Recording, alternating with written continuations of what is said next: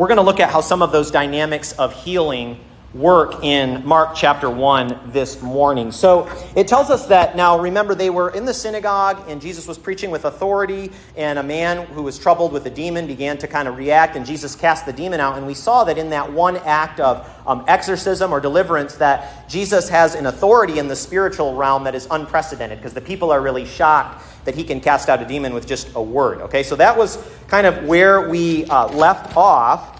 And now we move on, and after the synagogue, so it's the Sabbath still, remember that, that's an important detail for a minute. They go on to Simon Peter's house with, right now the disciple group is only 4, James, John, Simon, and Peter. And they go to Simon Peter's house, and his mother-in-law is sick. Now, a little fun historical fact is that this home, it was actually found by archaeologists buried under the ruins of a 5th century Byzantine church. Isn't that really interesting? And historians think that they had the home open on display for people to come and see where Simon Peter lived from somewhere like in the mid-1st century onwards for a number of years. I just thought that was a cool kind of fun fact, just another way that we see that the biblical testimony about Jesus is verified by history and archaeology and all those things. So let's look at what happens here in the scene. It says that Simon's mother-in-law was in bed with a fever, and they told Jesus about her. And so what does Jesus do? He approaches her. Okay, he's not afraid to go towards sick people. And we'll say more about that in just in a few minutes here. But then he takes her hand and he lifts her up. Okay, with the word raises her up. It literally means raised her up. And there's a connection there to God's resurrection power that flows through Jesus's life, even before he himself is raised.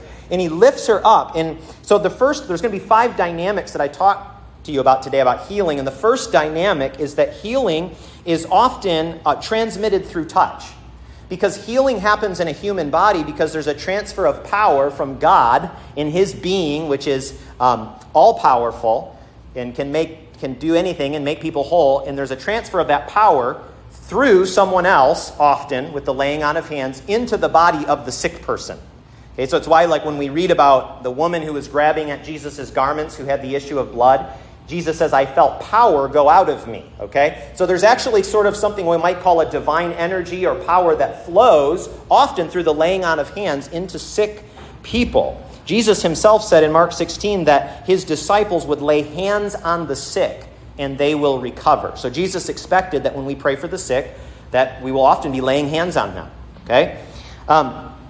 Most healings that I have seen happen, miraculous healings, somebody was laying hands on somebody when it happened. Mostly. Not always. There are times when we don't lay hands and God just works. I saw a lady who was healed of a terminal illness she was listening to a sermon on healing. I was preaching on the healing ministry of Jesus, and it inspired faith in her, and she went back to the doctor that week and found out that the disease that she had was completely gone and her immune system levels were all perfect. Praise God. But it's often that healing is transmitted through touch. So let me just tell you a quick story. I can remember one of these was, there was a lady that I was praying for at a meeting, and she had diabetes, and she had problems with swelling and pain in her feet. So I got down and I said, can I put my hands on your feet, on top of her shoes? And as I was praying for her, I could tell she was moved, and I said, what's going on? And she said, I can feel like electricity like in my feet as you're touching them and praying for them. Okay, that wasn't me. That was God's power flowing through me as a conduit. And then later that week, she reported that her blood sugar levels had normalized and things like that, and her feet were feeling better. So that's a transmission of God's power through us. And we are conduits for that power when our faith is active, when we are trust in God's ability to heal, but also his willingness and his desire to is flowing through us. Just like the electricity that comes out of the grounding in the wall here makes this light bulb come on, there has to be a conduit, something that conducts it, and it's that, it's the wiring that runs through here. And our faith is like that wiring, a live wire, or the power of God moves through us when our faith is active. Okay, so we want to be a place that builds up people's faith for healing, because that element has to be there, right? There has to be faith. That is how the healing power of God will flow. Okay, moving on to the next scene here. So there's this one single healing, and then the next thing you know, now there is a multitude at the door of Simon Peter's house. So word spread fast in those days. Remember, it's an oral culture. So testimonies get out and people take them and run with them quickly. And it says that evening after sunset, the people brought to Jesus all the sick and demon-possessed. Now, Mark's giving us a detail there that it's after sunset. And the reason is, remember, that it's still the Sabbath, right? And so you don't work on the Sabbath. You don't carry sick people to the healer on the Sabbath. You're not supposed to do healing on the Sabbath either, but Jesus seems to be okay disregarding that rule. He made them, after all, right? He made the rules, so he can use them and fulfill them and do as he likes with them. Okay, but the people bring the sick to Jesus, and what we see happening here is that Mark uses the language of all or many. He's healed many sick people, and he cast out many demons. Now, he categorizes those two things separately. Mark usually does. So there's this category of people who just simply have sickness in their body for whatever reason, and they need that condition healed. And then there's people who are tormented by demons, and they need that spirit sent out of them, just like the man in the synagogue. However, we also see sometimes in the gospel that sickness is inspired and incited by demonic activity, because Jesus lays hands on people sometimes, and he says, you blind and spirit, or you deaf and mute spirit, come out of him. Right? So there are demons of affliction and sickness, but Mark he keeps those categories separate for the most part in his gospel. So we know that sickness isn't always caused by demons, but sometimes it can be. In either way, Jesus has the power to do something about it. Amen? So he begins to, in mass, start sending demons out and healing the sick. And this is what's happening here, because we saw one single deliverance in the synagogue and one single healing, and it was just a fever that was healed. It wasn't like somebody was, dying and Jesus raised them up. But there are these two kind of things that happen initially, and now all of a sudden the multitudes are there, and the healing power and the deliverance power is flowing, and Mark is telling us that the inbreaking of the kingdom is here, and it's beginning to spread like wildfire. So the new king who's in town, remember we talked about last week how Jesus was the king at his baptism. The Father said, this is my son. I'm pleased with him. He has authority and my stamp of approval on him. Now we see that king is advancing his dominion. He's gaining territory. But notice that he doesn't do it in the usual conventional way that we expect kings to do that, through military force and earthly might. He does it through acts of love and compassion that bring wholeness into people's lives. Okay. So Mark wants us to see that now we have sort of just this infiltration that's just beginning to spread across the spiritual territory of people's lives. This is why Jesus told his disciples, he said, go and heal the sick and tell them the kingdom of God has come near you. Those two things go hand in hand, healing the sick and proclaiming the kingdom. Okay? And often when we pray for the sick and we see a miracle, because God is willing to heal unbelievers, do you know that? As a sign of his love and his grace.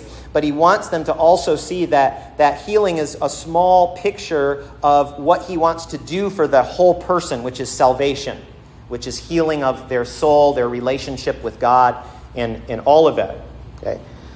Okay, so the kingdom is advancing in this powerful way, and we see dynamic number 2 is this. So dynamic 1 is that healing is often transmitted through touch. Dynamic 2 is this, is that God loves to advance his dominion on earth through healing. Okay? He loves to. It's so evident all throughout the New Testament. And I don't understand why so few churches today are actually taking that seriously and really going after advancing the kingdom in that way. Are we going to be a church that advances the kingdom in that way?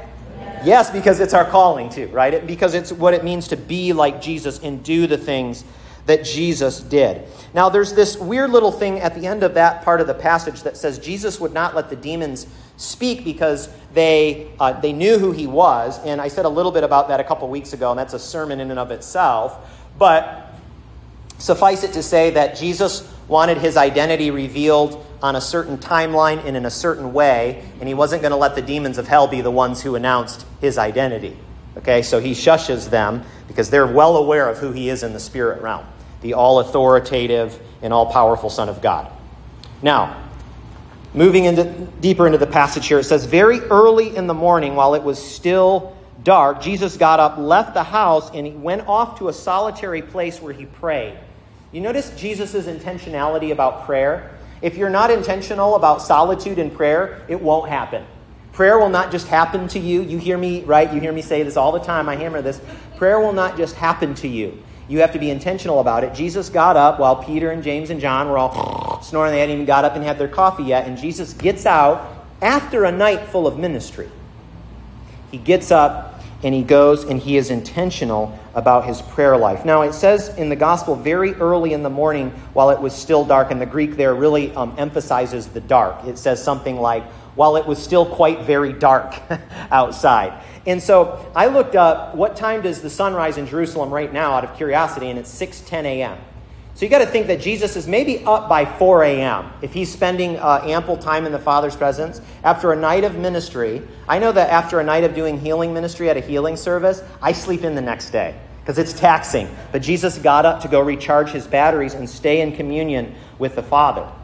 And there's a connection here that Mark is making. And that connection is between Jesus' prayer life and the flow of God's spiritual power through him.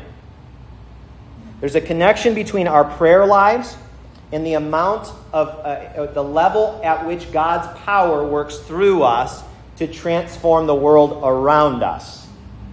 Amen? Okay? So you've got to blow the dust off the prayer closet if you haven't been there. And you have to be intentional or you won't get in there to see God working in and through you in the way that he desires to. Okay? Jesus told his disciples in another passage who were having trouble casting out a particular demon who seemed to have very strong power over a young boy. They said, why couldn't we cast it out? And Jesus said, this kind only comes out by prayer. Okay? This kind only comes out by prayer. So there's particular kinds of situations that need people who are anointed because their prayer lives are diligent and faithful. Okay? You know, I would say this for us, that the church that sees a lot of healing will be a church that does a lot of praying. Amen. Let's say that together. The church that sees a lot of healing will be a church that does a lot of praying. Okay? Because prayer builds faith in us by connecting us to the heart of God. The more you lean into prayer, the more your heart becomes tenderized and sensitive to his presence, and your faith level begins to go up, up, up, up, up. Oh, God, you're so good. You want to work through me. I believe. I have faith. You want to touch people today, and you want to use my hands to do it. Hallelujah. That's what prayer does. And so the third dynamic is that power for healing is undergirded by faithful, continuous prayer. Power for healing is undergirded by faithful, continuous time in the Father's presence. How y'all doing? Good?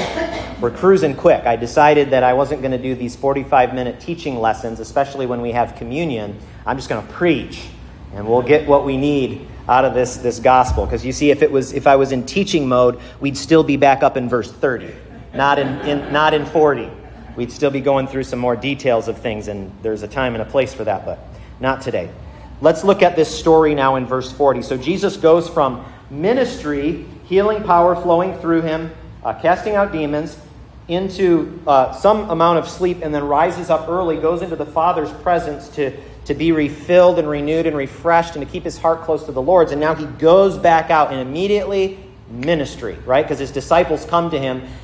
They find him praying, and they say, what are you doing? Everybody's looking for you, man. You're like the most popular guy in town. Come on, we got to go. And Jesus, instead of saying, yeah, man, bring him to me. I'm getting a lot of fame, and this is great. I'm just going to hang out here in Capernaum because it is going well, and I got a stadium full. Jesus says, nope, we got to move on to other towns because I was sent to continue to spread the gospel throughout the lands. He has no desire to just build his fame and build his platform as a great human being. He wants to simply do the will of the Father.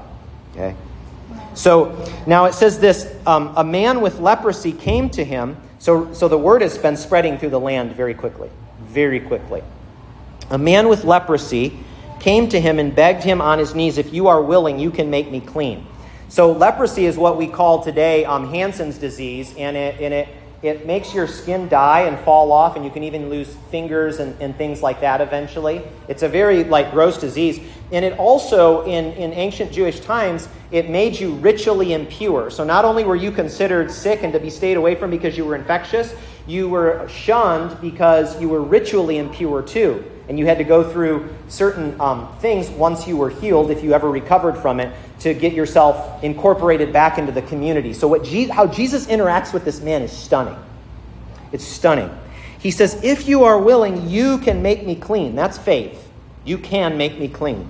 Okay? Now, this is a really interesting thing, and it depends on which Bible translation you're reading, but your Bible either says Jesus was indignant or Jesus was filled with compassion. There's different things. The NIV says indignant, and I want to go with that because I think that there's just a little... The reason is that, just as a side note, a little side teaching note, in history, there are sometimes small variants in the manuscripts. And that's because, remember, in early days, these manuscripts were being copied and transmitted on throughout communities, and the level of variance in them is infinitesimally small, okay? Which is another reason to trust the historical accounts of the Gospels and so forth in the New Testament about Christianity. But sometimes there are these little variants, and it could be that a scribe was reading this and thought, no, indignant can't be the right word.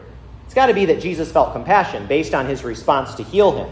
But I want to argue that it actually is that the original manuscript probably did say indignant. Well, why that? To be indignant is to be angry. It's like righteous anger. So what was Jesus angry at? Well, is he angry at the leper because he just doesn't want the leper to come close to him? He's like, whoa, stay away from him. Well, no, that can't be the case because we see that his response is compassionate. He says, I'm willing, and then he heals him. So it can't be that. So why is Jesus indignant? And I would say to you that Jesus is indignant at the crippling power of sickness. And also, in this case, the social taboo that comes along with leprosy. Because God, when he sees brokenness in his world, it makes him furious. He hates it, right? Because it's like a cancer infecting his good creation. And whether it's sin or sickness or death, when God looks at it, he sees it as an enemy to be overcome. So Jesus says this to the man. Jesus always treated sickness as an enemy, by the way. He never said, that's your cross to bear and it's going to make you holy, so I'm not going to be able to heal you of it. I'm just saying. Now, I do believe sometimes God works through sickness and suffering to make us holy. I do believe that, personally. But Jesus never said that. He didn't use that as an excuse to not heal people, right? He always healed and always showed willingness. He always treated sickness as an enemy to be destroyed. And I would say this, if we want to see more healing in our midst, we should adopt the same posture. We should see sickness as an enemy to be overcome and to be destroyed, no matter what the cost of prayer, faith, fasting, whatever it is. So Jesus says this, I am willing. Everybody say that with me. I am willing. That is the heart of God. I am willing. So not only does Jesus see sickness as his enemy, his compassion fuels his willingness to eradicate it. And he cleanses the man. And he's now tells him, go and show yourself to the priest as a testimony, which is probably Jesus' way of subtly saying, go show them that my ministry is legitimate.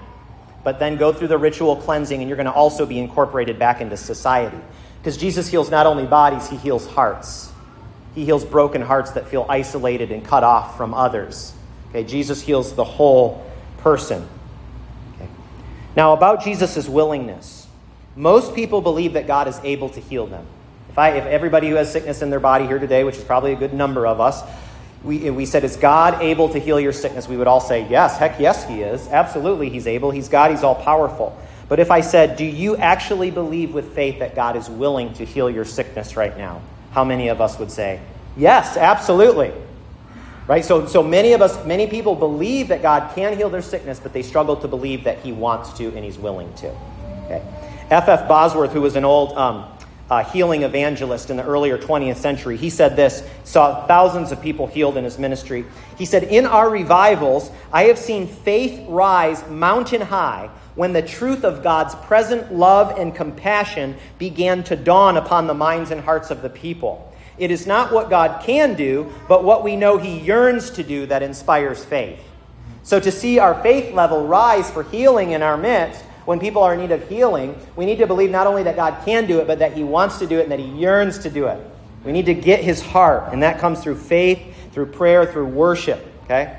And growing in faith, by the way, it's not an emotional workout where you're like, I got to get my faith up. I just got to believe. It's more of like a deepening trust in the compassionate character of God based on what his word says. It's just a little bit more objective than that, right? So we need to pray, God, give us faith to believe what your word says about you is true, so that we will see the miracles that you want us to see. So dynamic 4 is this. God's compassion drives his willingness to heal the sick. God's compassion drives his willingness to heal the sick. we have one more point, and it's the most important of all. Because the compassion that we experience in healing, it's the same compassion that compelled Jesus to lay down his life to die for our sins. So with everything, there really is a direct correlation to the cross and the crucifixion in the ministry of healing. Isaiah 53 says in this passage, this prophet Isaiah is speaking, looking forward to this suffering servant who's going to come and live a certain way and do certain things for God's people, take away their sins and things like that. It also says in the Hebrew, surely he took up our pain and bore our suffering. And we know that's valid theologically, that interpretation, because Matthew tells us in one of his passages, he says Jesus was healing all their sick, and then he says this was to fulfill what the prophet Isaiah said. Surely he took up our pain and bore our suffering. So on the cross, Jesus is not only kind of like a magnet taking all the power of sin in the world and pulling it into himself to die for it. He's also taking all of the ramifications of a sin-broken world, including sickness, disease, cancer, death, all of that, he's taking it onto himself. And so, like the forgiveness of sins, just like the forgiveness of sins, healing is made available to us through what Jesus did on the cross. And so dynamic 5 is this: healing is a gift that was purchased by the blood of Jesus. And faith is what draws on the supply of healing that has already been purchased. And now there are other factors, right, in healing than faith, but today I'm just focusing on that one in particular, is that faith is a huge factor in kind of drawing on what is available to us. A deepening trust in the good and compassionate nature of God, right? And we want to, on one hand, we want to avoid being a people who kind of feel like we have to work up a hype in the room for faith, for healing. Okay? Unless I really actually feel it, you're not going to hear me up going, oh man, the anointing for healing is so strong right now, I feel it. I'm not going to say that if I don't feel that. Okay? Because I think some people do that because they're trying to lift people's faith. But what we want to do is be a people who are so fixated on the Lord in worship, in his heart, and the things that we're singing and the things that we're proclaiming from the Word, that our faith is rising in our hearts, that he's a God who's active and present among us and wants to heal sick bodies and sick hearts and broken people. Okay? And then we say, wow, the Lord is here to heal. Let's press into this and pray for the sick. Okay? That's what we want to go for. And hey, man, if God is moving one day and it's like, wow, the Lord is in this place, the anointing is here for healing, then I'm going to proclaim it. Okay? But we want to avoid hype, but we also want to be a people who are not complacent about pressing into worship and trying to get our hearts in that place of faith where we can take hold of what God wants to do for us. I think too many times we stop just shy of like that kind of breakthrough where the Lord is like, wow, they're really pressing in. Let me just do a work in their heart so that they have the faith to really see and believe what I want to do in their midst. Okay, God always wants our expectation, I think, to be higher than it is. Yeah? Safe to say? I think it's theologically safe to say that. Okay. So one of the clearest signs, just kind of wrapping this all up, one of the clearest signs in Jesus' ministry that God's kingdom was advancing through him was the constant flow of healing power, making people whole. And casting out demons kind of goes in with that as well. One of the clearest signs in Jesus' ministry that God's kingdom was advancing through him was the constant flow of healing power, making people whole. Nearly 40% of the story portions in the gospel, so like 40% of the stories in the gospels are about healing. So do you think there might be a correlation between the Father's heart and how he wants ministry done on the earth to reflect his power and his love and his truth? You think there might be a correlation between that in the ministry of healing? I think so. It mattered to the Lord. It was one of the things he did most in his ministry. It should matter to us, and it should be one of the things that we do most in ministry, is lay hands on the sick and believe that they will recover. I want to see God's kingdom advance that way among us, and I know that you do too. I know that you do too. So here's a question for us. How will Adoration Church be intentional about meeting this need and moving the kingdom forward in Orlando? What does that look like for us? In a couple of weeks, our Wednesday night vision meeting will be some training in praying for the sick, because every Christian is equipped by the power and authority of Jesus to pray for the sick. And some people have a gift of healing where the Lord just gives them a bit of a leg up in that ministry and healing flows more naturally through them because the Lord has given them that gift. But Jesus says that the conditions for being a person who can lay hands on the sick so that they recover is belief in him. Those who believe in me, all my followers. And I want to be a people who obey all the commands of Jesus, because part of discipleship, Jesus says, is make disciples, teaching them to what? Obey some of what I have commanded you. All of what I have commanded you. Luke chapter 10, verse 8. Heal the sick and tell them the kingdom of God has come near you. That's a command from the Lord. We want to be obedient. We want to not only practice it ourselves, but we want to train people. We want to train new believers how to lay hands on the sick so that they recover. We want to see people flowing in the anointing and power of the Holy Spirit from day one. So let's be committed to that as a church. Amen? Let's pray. Father, we thank you for the truth of your word. We thank you that it doesn't really depend on us, but yet you call us into this cooperation of faith where we open our hearts with a radical openness in expectation for what it is that you want to do, Lord. So we just pray that you would not only anoint these words so that we believe them, but so that we would practice them. Lord, we thank you that you're here today, that you verify your word by the signs and wonders that accompany it. So Lord, as we go into worship now and we just prepare to spend a few minutes in prayers of the people today, praying for the sick, we just pray that your anointing would be here, the anointing for faith. The anointing for faith that opens our hearts to receive what you have for us, that helps us trust that you are the best and most compassionate God. That the same compassion we saw in Jesus with the leper is the same compassion that's present to us today in this room by your Holy Spirit, who is your love poured into our heart. Lord, we thank you. We ask that you seal this and you bear fruit from these words in Jesus' name. Amen.